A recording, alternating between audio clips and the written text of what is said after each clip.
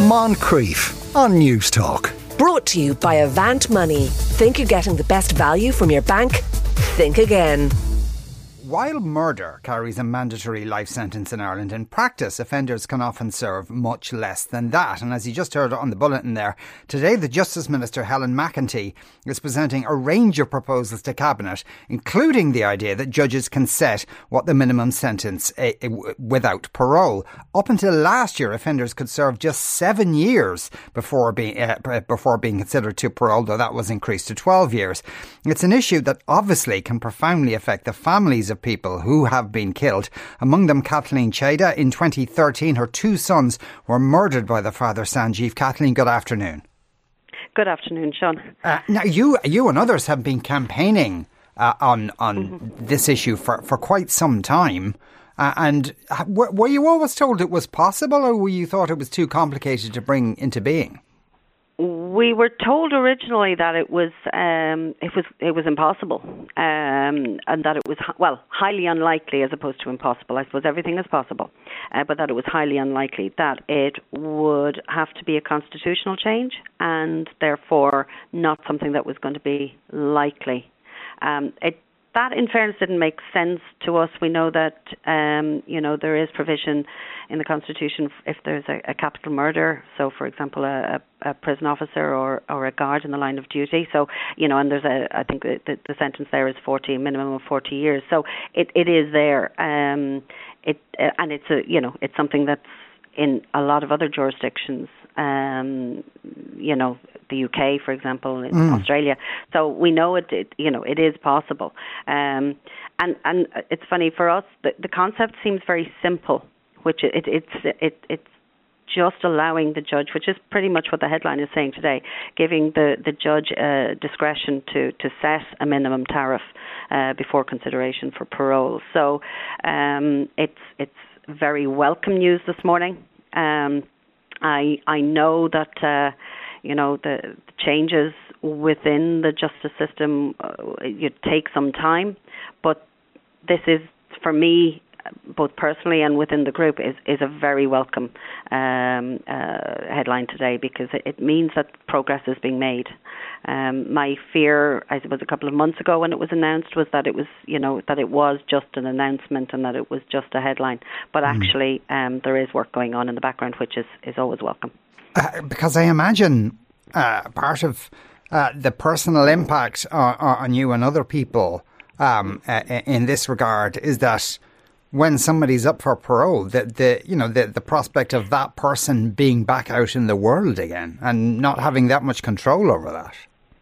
And exactly. I mean, the reality, I suppose 2 years ago we very much welcomed, or last year actually, only a year ago, we very much welcomed, the new Parole Act being actually put into place, so that there's a new parole board. There's a lot of work that's been gone on in regards to that, and that has amongst other things, has taken the option to apply for parole from 7 years to 12 years.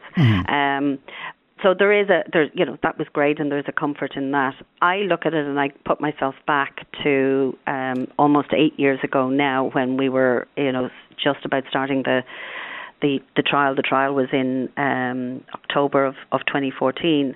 So if the judge at that time was in a position to have said sentencing to 2 life sentences, which is what he did, they are serving, there's really just the one, in my view. But if he had been in a position to say to serve a minimum of X number of years before consideration for parole, the comfort that, as I look back on that, I know what comfort that would bring. And that, in part, is why SAVE, the group that I'm involved in, came about.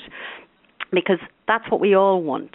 7 years at the time comes around very, very quickly. Yeah. I know, I welcomed when it got changed from 7 to 12 years, but I'm now 9 years down and the line, and I know that within the next 2 years, that process is going to start again. And the same for all families of victims where there's a murder conviction, because you're waiting constantly. You're very aware that in 1 year, in 2 years, in 5 years. It's always coming.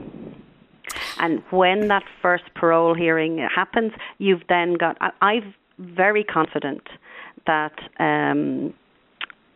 that he will not get out at 12 years. I'm very, very confident. He probably won't get out at 14 or 16 years. But that confidence goes when it comes to 18 years, 19, 20 years. My hope is, in my case, that he stays in for 25. I don't know why I have that figure in my mind, but I've always kind of had that. I feel there's some justice in that. Yeah, but that's the thing. You're constantly looking forward. At those parole hearings, like if he's up for a parole hearing in 2 or 3 years' time, are you informed of that in advance? Yes, I would be. And I am invited to make a submission. In my particular case, there was an application made 2 years ago at 7 years. Because it wasn't heard by the old parole board, he then got pushed under the new legislation, so it pushes it to the 12 years. But I had to make a submission at that point, and I was very, I was probably quite scathing in the submission that I made, because I felt it was I think it was, it was disgusting that I had to make a submission in the first place, and I was very angry about it. And to me, it should be obvious.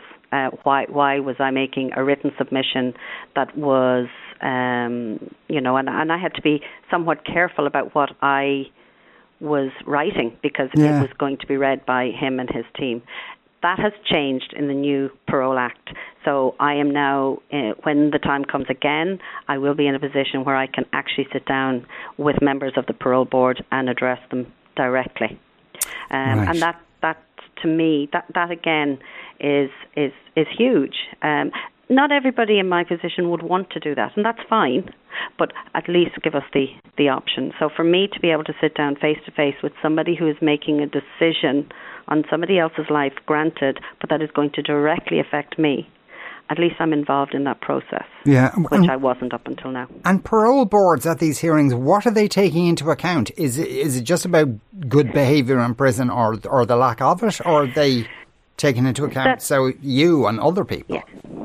So they do take, they it has been, I've been told, they do take into consideration the families of victims, if you like, or submissions that are made on behalf of the victim.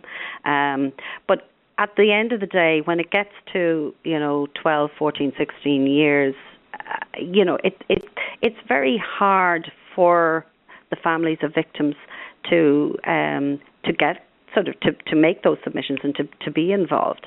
And personally, I think there's a limited amount of consideration made for that, because I believe to a certain extent that decisions are made. If somebody's coming up to that point, then there's all sorts of submissions being looked for. There's submissions from the Gardaí, there's submissions from sort of the psychologists within the prison service themselves. There's a lot of submissions as part that would form part of a decision. I suppose my understanding is what they're looking for ultimately is society safe? From this person, if this person is given parole, is society safe? And I've been told numerous times that Sanj will never get, he'll never be free. He'll always be serving a sentence. But I don't believe if you're out on license that you're serving the real sentence. Yeah. You're just not. If you're not inside the prison walls, you're not serving a sentence.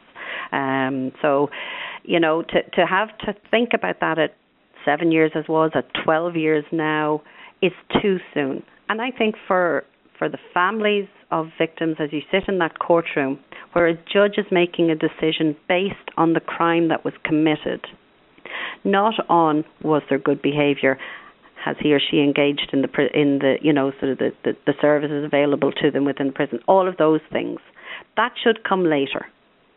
Yeah. So I think set the sentence and the decisions for the crime that was committed, and then everything else can come in after that. And if the reality is, if that had been the case for me 8 years ago, I probably wouldn't be talking to you now. I probably wouldn't. Yeah. I wouldn't have had a need to, if you like, to see change happen, because I would know at this point that I had another, say, 10, whatever number of years before I'd have to even think about it. And I know the comfort that would bring, and or would have potentially brought. So I know what it will be for other families that are going to be similarly affected, because unfortunately that it will happen. There are families out there. There are families currently waiting for court cases that are similarly affected, and I know the comfort that something like this would bring to the families of victims. Because I imagine, though, once the 12 years has passed and you're in the window of having a parole hearing, and then maybe another one in another couple of years, you're just kind of re-traumatized. Well, for you, it must be kind of somewhat re-traumatizing every time to have to go through it all again. And it is. And look, for me, there's a focus on this. So I want this to change. I want the justice system to change. So there's an element of, and I've been very lucky in the support that I've had, and on a personal level to, I suppose, give me the strength and the tools to do this and to talk about this. But not everybody is going to be able to or want to do that. And so for me, there's an energy that comes with having to do this that I would be better served, in other aspects of my life. And and that's the part, like, change comes about when the likes of myself and others, we'll say within SAVE or others, fight, I suppose, or put it up there. There's got to be an appetite for change. So I know that that's important, but we shouldn't have to. Yes. We just shouldn't have to. I shouldn't have to be talking, to you this morning. It should just happen. Now, I will say, I think, in fairness to Helen McEntee, I think she is, she has brought a lot about in the last couple of years. I know that, it's got to go through the political side of things, if you like, to gain any traction and for change to happen. But I do believe that there's cross-party support for something like this. I've spoken to a number of department officials and TDs in regards to this, and I have to say I've not met anybody yet who's argued against anything that we've been wishing for and proposing. So, in fairness, but I will say fair play to Minister McEntee, because she has taken the mantle on this and is running with it. So I would be confident that change will happen. Yes. But it's going to take time. It's not that in the next 6-12 months that judges are suddenly going to have the powers, unfortunately. Yeah, those things always take a little time. As the years have gone by for you, Kathleen, have things improved a bit, given that you've had, I suppose, causes to campaign for, that kind of thing? Yeah. Oh, well, the big win, I suppose, was the Parole Act. When that came into be. So for me, absolutely. And also what I do think is awareness is there. So there is a greater awareness. It's not just a headline, if you like. And we come across these, unfortunately, it's in the news on a regular basis. Not always, young children, but women. There's a lot of violence against women and children, which is what I suppose I focus on and I campaign against. But so there is a huge focus, and we know what the pandemic has brought to the fore. So that I think that is huge, because that's where again change will happen.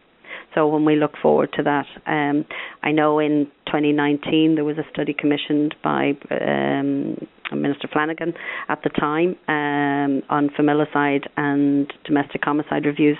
I know that we're looking forward to the report on that being published quite soon. I know it's with the Minister at the moment, so